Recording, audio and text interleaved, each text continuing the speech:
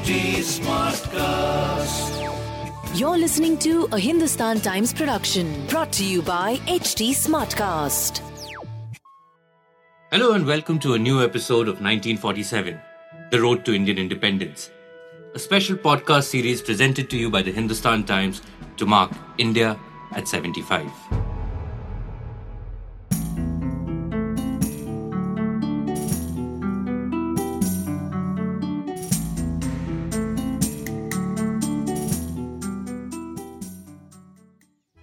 The summer of 1857 changed the course of Indian history. For over a century, the East India Company had been expanding its political control and with it, its economic control over India. The company used coercion. The company used deception. The company co-opted rulers. The company seemed invincible. But beneath this surface of deceptive calm, there was discontent brewing. Indian soldiers, both Hindus and Muslims, were angry about their terms of service. They were angry about reports that a cartridge they had to use would offend their religious sensibilities. The doctrine of lapse made Indian rulers angry, for they could only pass on the throne to a direct descendant. Landlords and peasants were unhappy with extractive taxation arrangements. Social conservatives were unhappy with the quote-unquote social reforms that the British tried to introduce. All of this resulted in one of the fiercest challenges that the British had faced through their colonial rule in India. But retribution swiftly followed. There was violence, there was repression. Cities were devastated. Hundreds of thousands were killed. The British eventually succeeded. But London, by then, had decided that Company Raj was unsustainable. The Crown took over. To discuss the mutiny, its roots, its significance, and how we should remember it in the broader arc of India's freedom struggle, I'm delighted to welcome to this podcast the historian and distinguished writer William Dalrymple. William has authored many books, but among his seminal works is The Last Mughal, The Fall of a Dynasty, Delhi 1857. Welcome, William. Prashant, thanks very much. Very nice to have me. Thank you. I'd like to take our listeners back to the pre-1857 era. Explain to us how a British trading company within a century managed to exercise such writ over large parts of India. Well, it's, of course, one of the most bizarre stories in history because, as you rightly say, it was a trading company. People in both Britain and India tend to remember that the British conquered India as if it was the British government, as if it was the Royal Navy, the British Army, the Foreign Office, Downing Street, all working together. Bizarrely, it wasn't any of those. It was a private corporation operating out of one single premises in Leadenhall Street in the City of London. And in the very early days, for the first century of the company, there were only 35 employees in the head office. And in 1756 to 7, the years of of Siraj-ud-Dowlah capturing Calcutta and then Clive coming and fighting the Battle of Plassey, there were probably only 250 white administrators in India and a handful of British military figures training them. And the bizarre and uncomfortable truth about the East India Company is that a handful of British merchants and financiers were able to use the fractured state of India. Remember that when the company is on the rise in the early 18th century, it isn't the great Mughal empire of the previous 2 centuries with possibly 1 million men under arms and one unified state encompassing not just most of India, but also Pakistan, Bangladesh, Afghanistan. All the neighbouring states are under the Mughal rule. But by the mid-18th century, that's a thing of the past. Nadir Shah has come and gone. He's taken the treasury. There's no money to pay anyone. There's no money to pay servants. There's no money to pay troops. And on top of the major insurgencies of the Marathas, but also the Jats and the Sikhs in the Punjab and many other groups, the whole sort of enormous edifice of the Mughal Empire has shattered like if we were to take a mirror and throw it out the window. And it was to shatter into 1 million fragments. That's the state of India when the company starts its ascent. It's no longer is it one unified state, it's 1 million little city-states: Hyderabad, Tanjore, Jodhpur, Jaipur, Udaipur, Delhi, Lucknow, Calcutta, Murshidabad. And so it's no longer a major undertaking to tear off chunks of it because it's so fractured, it's so disunited. On top of that, the company is aided by the financial classes. And this is, in a sense, the biggest mystery of all. there has been a lot of work done on this now, and it's very clear that the bankers, particularly the Marwaris of the day, and particularly of all of them, the Jagat Seths, who were the mega bankers, the Rothschilds of India, based in Murshidabad, but with tentacles over the subcontinent, they simply thought they could make more money out of the company and were more likely to get repaid from their loans on time and with interest. The weird story of the East India Company is that it uses Marwari, particularly Marwari capital, to buy the pick of the labour on the military marketplace, which by this stage tends to mean really Rajputs and Brahmins from Bihar and UP. They pay about double what Tipu Sultan pays, so they get the tallest, the strongest, the most capable. And they use an army which is 90% brown Indians, sons of the soil, largely former agricultural labourers, to fight their battles for them. And they have in the 1750s and 60s a major military advantage. There's a new style of warfare, first invented by Frederick the Great of Prussia, which involves muskets and cartridges and bayonets and horse artillery and ballistics and 18th century advances in cannon to defeat the huge cavalry armies that the Mughals had been winning battles with for 200 years. And by using the massive credit facilities granted to them by the bankers and their, top-of-the-range military machine, they seize this fractured landscape piece by piece. What you're just telling us is that the political fragmentation of India, the co-option of the local financial and trading elites, and the creation of an armed force, which was led by the company, that allowed them to expand its control. Now, by the time we get to the 1850s, why were different social groups upset with the company, which sparked off the mutiny? Well, I think different social groups have been upset from the company from the beginning, and for very good reasons. I mean, there's almost no point when the company is not, breaking the norms of the period, committing atrocities, going around, throwing its weight around, refusing to pay taxes, and misbehaving in a rich variety of ways. And so it isn't as if what happens in the 1850s is anything different. What the crucial difference is that this time their own troops are pissed off. Up to this point, the sepoys have been, paid literally double what anyone else is paying their troops, and they're given all sorts of privileges. That land is available for them when they retire. There's a whole enormous structure of privileges that these guys, who most of them are former farmers from the back end of UP and Bihar, and they become a new elite. Why were they pissed? They were pissed off for a rich variety of reasons. One of the first reasons was the aftermath of the major defeat that the company's armies received from the Afghans. Then the company's troops basically left whole regiments to die in the snow. Many of them were enslaved, and a few of them are court-martialed when they return, having made extraordinary escapes from Afghan swords, walking over mountains, and they suddenly, they disguise themselves as sadhus, they get back to Hardwar, then they rejoin the regiments only to be arrested and court-martialed. On top of all that, there is a growing evangelical fervor. I mean, what we today would straight call sort of Christian fundamentalism growing, which emerges out of South London, the Clapham sect, as they're known. First of all, takes over the directorship of the company with people like Charles Grant is the most famous example of a company director who is a fervent evangelical who believes that the company has been allowed to take over India by God so that it convert India to Christianity. Now, those men are always a minority, but there are enough of them and they are vocal enough. And they do things like, evangelical colonels reading religious sermons to their Brahmin sepoys on parade when they're standing to attention, they can't disobey the order. They're disciplined military men, but instead they get the Beatitudes from the Bible read out to them, or whatever it is, or collectors putting out the 10 Commandments in Hindi outside their collectors. So this sort of new evangelical thing, although it tends to be a fringe element, there's enough of it to make the sepoys believe that there is a concerted attempt to convert them.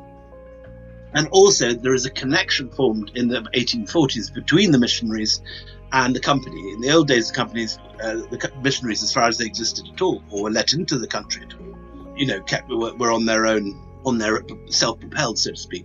But in the 1840s, there's enough sort of evangelicals in the company for example, the Reverend Jennings in Delhi to be given government lodgings in the Red Fort itself, where he starts a printing press, producing vile tracts denouncing Hinduism and denouncing Islam, which are then circulated in Urdu and in Hindi out in the town, making wildly sort of vile, blasphemous remarks about both religions as the religion of the devil and so on.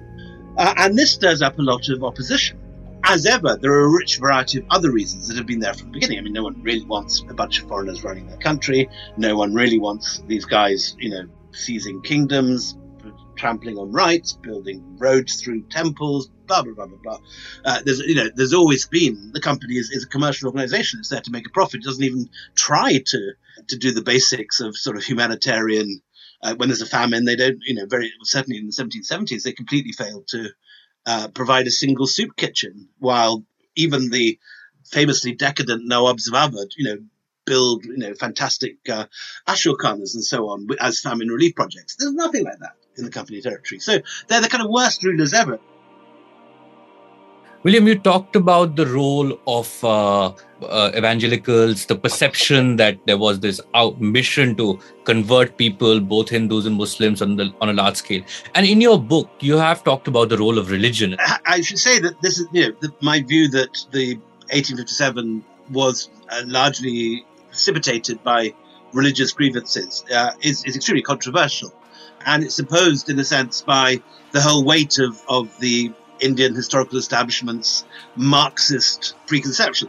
And historians of that are very much predisposed to see everything in terms of economic responses. But anyone that spends a day in India knows how religious sentiments can be whipped up, and how even among people that aren't particular regular attenders at the temple or the mosque, great outrage can be caused by religious matters. And I think this is not a particularly new development. These things come and go, but I mean, the evidence for the Mutiny papers, which is the vast stack of archive of the administration of Delhi during 1857, which is then seized by the British and used as the legal evidence in the courts which hang and punish the rebels after the British have recaptured the city. This archive survives in full in the National Archives of India. And this archive very clearly puts the nub of the grievances, as does the issues of the Delhi Urdu Akhbar and the Siraj al-Akhbar, which are the two big Delhi newspapers that continue publication throughout 1857. These things are vocalized and justified using the rhetoric of religion. Now, there were a million other grievances out there.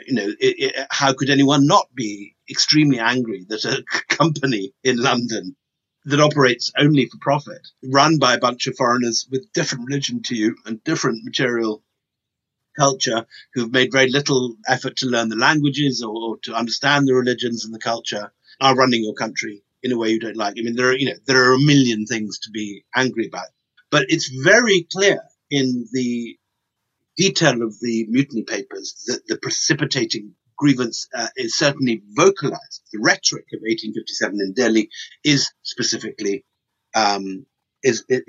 religious. Just to go back on religion, were the cartridges greased with beef and pork? So the cartridges are important, I think. They're only one element in a wider picture, but they are important. So yes, so what happens is that in 1839 to 42, the company is basically outgunned by the Afghans. The company decides to do a massive new investment in a new rifle. And this is a rifle. Rifle means that you've got rifling in the barrel, which means like a sort of corkscrew inside the barrel. This turns the shot in the barrel and means it goes further and more accurate. The trouble is it's much more difficult to load when you have a muzzle loader. When you're pushing the cartridge in from the top, because rather than the smooth barrel, which can just ram it down with great ease, the same corkscrews that make this ball turn very tightly in the space and make it go more accurately, it's much more difficult to get down the barrel. So it has to be lubricated. Now, the company could have used a whole variety, olive oil, nice sort of something from the body shop, L'Occitane Provence. There's a whole variety of perfectly nice unguents that would have done the job, but with a lack of sensitivity that's typical of the company by this period, and a lack of sensitivity, particularly to religious sentiments, they coat it with a mixture of pig and cow fat. Now, it seems as if these cartridges are almost never issued to sepoys at any point, but they are issued to white troops. And it also seems that Indian production of this Enfield rifle, where the cartridges are made in dum-dum, there is some manufacturing fault. And rather than being lightly greased with a little unguent, these things are coated in a clug of grease that even the white soldiers don't want to bite, because it's like eating a pod of Vaseline or something. It's like having, the idea that the drill is that you bite the top off, pour it down the barrel. And if it's properly made, it should be perfectly easy. Just, slightly greased bit of paper is not going to wreck your day.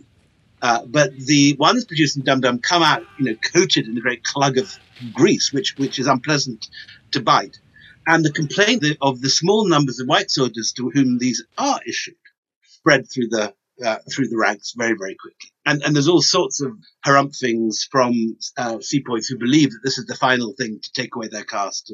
And this does, this is there in the literature of time. If it's a myth that's widely believed.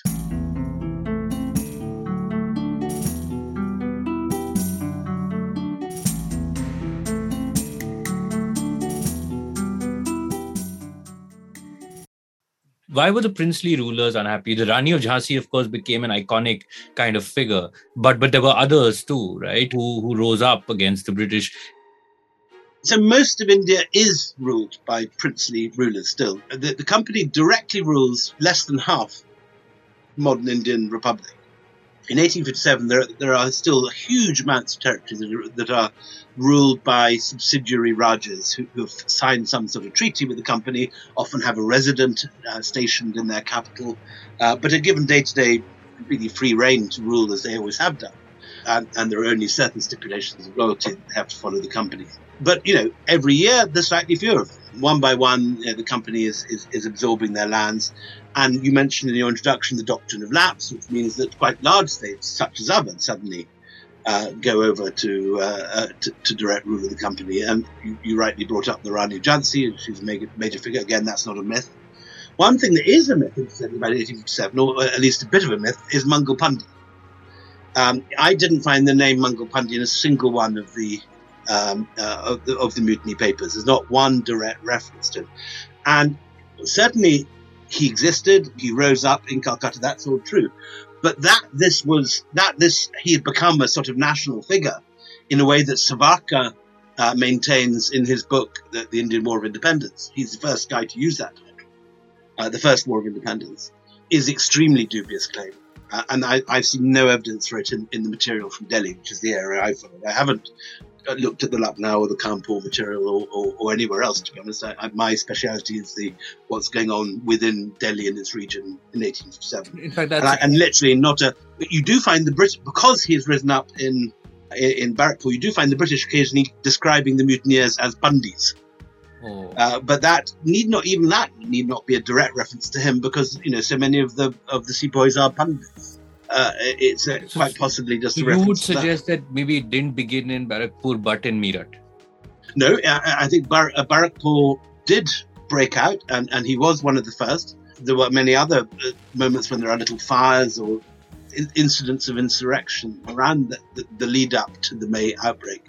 But what I'm saying is that there's no evidence that I've seen that the company sepoys breaking out in Rajasthan and in Western UP are looking to him and his example, or even know about him specifically. As an inspiration. In fact, that's a good segue for me to get to Delhi, which is really your true love affair, right? But Delhi was the site of enormous violence in those years. Bahadur Shah Zafar was there. Illustrate for us what was happening in Delhi when these sepoys came and when eventually the British succeeded in repressing them.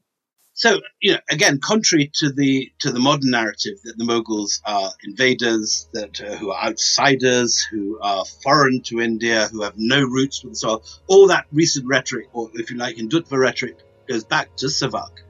In 1857, it's very clear that the sepoys want to put the Mughals back on the throne. And there's really nothing that Hindutva historians can do to take that away from the facts, because 100,000 sepoys go to Delhi. That's there in all the records. It's unarguable. And the British are amazed by this, because the British have themselves written off the Mughals. They know very well that the Mughals for the last 60 years have been pensioners of the Marathas, then pensioners of the British, and that they haven't really held any power of their own probably since Muhammad Shah Rangila in the 1730s, which by this stage is 120 years earlier. So this is a great surprise to the British, but it remains an uncomfortable fact for Hindutva historians who would love these guys to go and join the existing Mughal. The Hindutva historians who would love these sepoys to go and join the Maratha forces. But the reality is, most of them don't. Most of them go to Delhi, and they urge Bahadur Shah Zafar to lead them. Now, Zafar is in a terrible bind because he's not sure that this is at all a rebellion that's going to succeed. He dislikes violence. He's a Sufi. He's a pacifist. And while in his youth he'd been a rider and a marksman and a keen huntsman, he's now 82 and a very old man. For 82 in 1857, read maybe 102 today. He's amazing that he's alive at all, and he's certainly not at the peak of his mental agility. And he's horrified by that when he sees his friends in the administration murdered in front of him in an extremely violent way.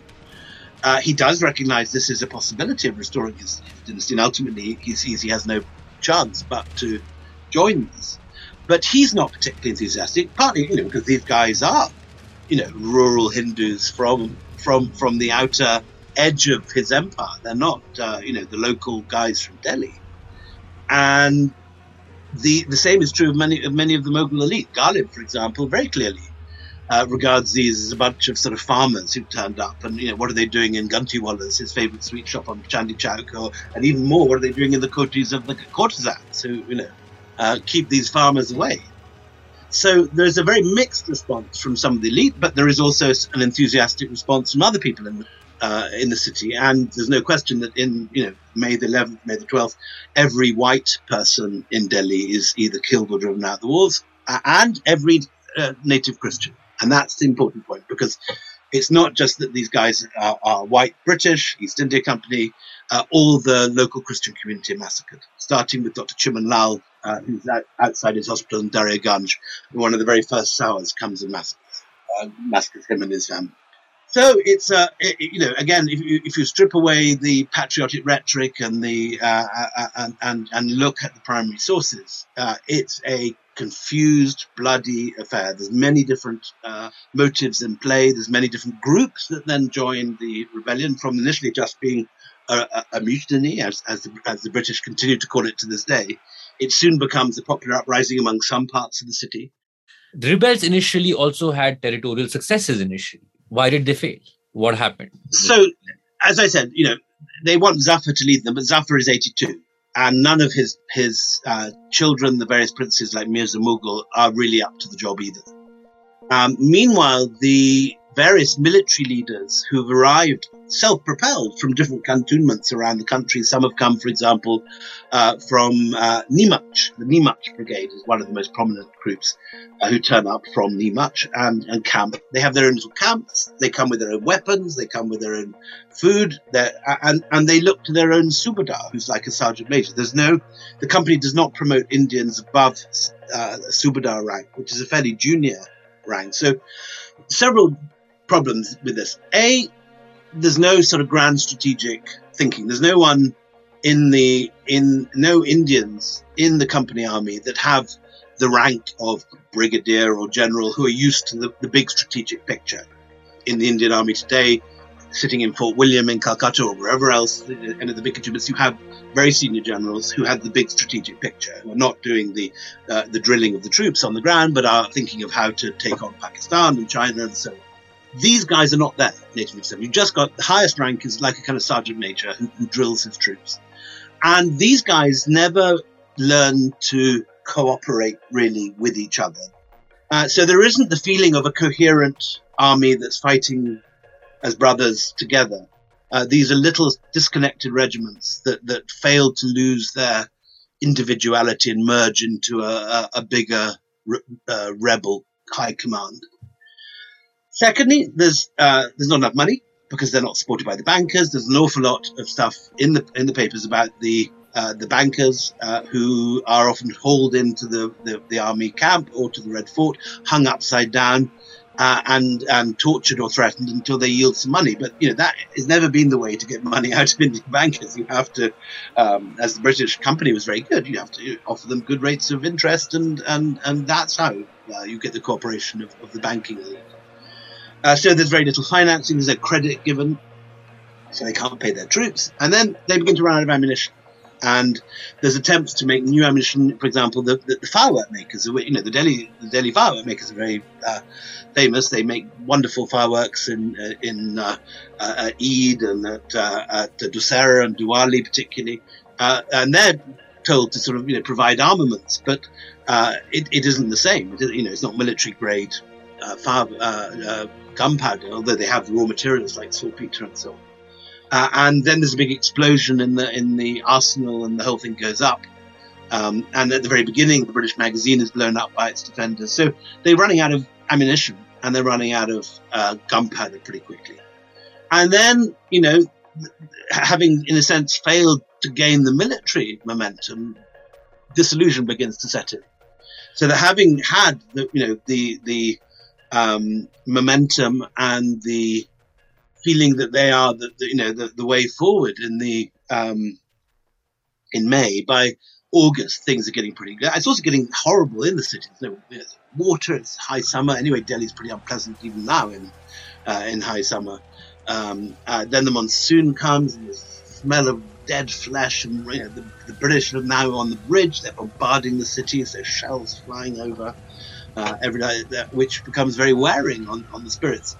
And by that sort of time, quite a lot of the sepoys begin to drift off back to their villages. They head off back to Bihar or UP. There's a harvest. They want to get on back to their families and so on.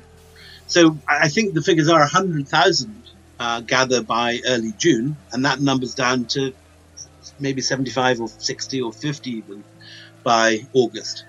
And then the final nail in the Delhi resistance.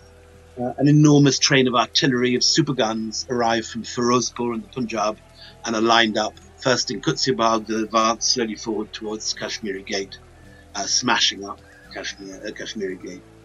And finally, on the 18th of September, in they go.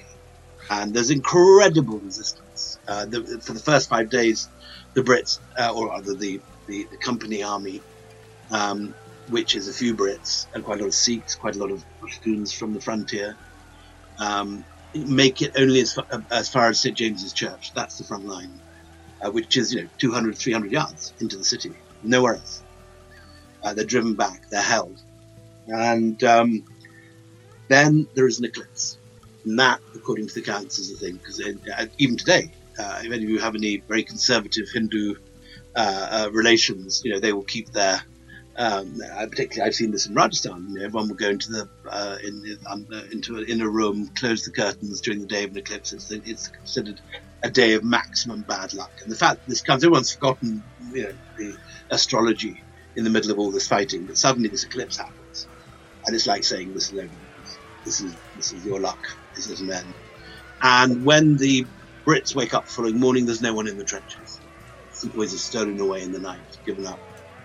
Zafar sees this and gets in a boat from the Redford Foot, because in those days the Yamuna isn't a stinking puddle of chemicals, it's a proper river, and he gets out of the watergate and he travels with his family's most precious relics, which he dumps in Nizamuddin Dargah, and goes and awaits his fate in Humayun's tomb, sending messages to British intelligence chief William Hodgson to come and pick him up.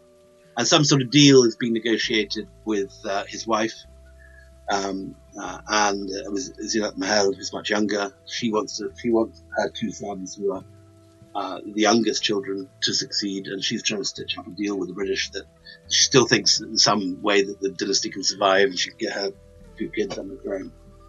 And so Hodgson comes in, takes them in, and they're not put back in the Diwani Khas as they expect. They're put into stables, and from that point it's downhill until there's a show trial. It's all blamed on Muslims, and there's a completely kind of fictional prosecution case that Zafar has led an international Muslim conspiracy stretching to Tehran and Mecca. I mean, it's total bullshit. Why did the crown take over? Sure. Yeah. So when the rebellion is crushed, And by 1857, September, October, it's clear that things are falling to bits. Kanpur is retaken, Delhi's retaken, and Lucknow is the last surviving outpost. As the British armies and the company armies march forward, often with Scots regiments at the head, there is massive bloodshed. There is extraordinary violence by the company forces. None of this, I think, is news to anybody in India, but it is not known widely here in Britain, where I'm speaking from at the moment. There are people made to lick up the blood in the Bibigar in Kanpur. They are sewed in pigskins. They are blown from cannons. And then there is, once they capture Delhi, the gates are sealed after, I think, the 20th of September. And any male above the age of 16 found within the city is dead. It is a straightforward murder of any male found within the city. And then there's very organized rounding up of anyone who is regarded as participating in the. So it's a city of the dead by the end. The whole of Delhi is just destroyed. So after that, there is huge pressure on the British state to step in. Now, when the company starts in 1600, it is a sort of libertarian dream. It's a completely unregulated company that can do more or less what it likes. But after it has gone bust in 1770, after the Bengal famine, which itself precipitated by asset stripping and basically killing the goose that had laid the golden egg, the wealth of Bengal. After that, the state gets a 50% share and it becomes a public-private partnership. And from that point, 1774, the state control of the East India Company grows. Until in the early 19th century, its monopoly is taken away. So other groups like Jardine Matheson, the opium traders, can step in and take a chunk of the opium trading action that many other companies come into. And then its trading facilities are taken away in the 1830s until it becomes just a sort of governing corporation. And many, many voices in Parliament, on both sides of Parliament, are saying, how are we running a company? How are we running our colony in this weird way? This should be a crown possession. These guys basically that finally get their way after this terrific bloodshed. And, the British are not at all anxious about the Indian deaths. And even a figure like Dickens, a man renowned for his humanity, is saying delete Delhi after reading the kind of tabloid versions of all this in the British newspapers. But it is recognized that it is a kind of phenomenal cock-up, and particularly the British men and women have been killed through mismanagement. And for this reason, in our modern parlance, the company is nationalized. What was a private corporation owned by shareholders becomes entirely now a British government possession. And in 1857, Canning goes to Allahabad Fort, which is the place where the Diwani had originally been signed by Shah Alam, giving the company its first territorial control officially by the Mughal rulers. In that same place, in Allahabad Fort, the beginning of the Raj is announced. But of course, it only lasts 90 years. That's the weird thing, that we think of the Raj as this enormous thing. In fact, the company ruled for 250 years, while the Raj only exists for 90 years. So for most of its time in India, Britain leased out and privatized its empire to a private corporation run by shareholders and directors. That's a fascinating point. And of course, the mutiny then inaugurated a new phase of colonial rule, as you just pointed out, which lasted for 9 decades. Thank you so much, William, for sharing your historical knowledge about the mutiny, what led to it and what led to its collapse. With that, we wrap up this episode, but please join us for the next one, where we will discuss the founding of the Indian National Congress with Dinyar Patel, the accomplished biographer of Dadabhai Naoroji. William, thank you so much again for joining us. Thank you.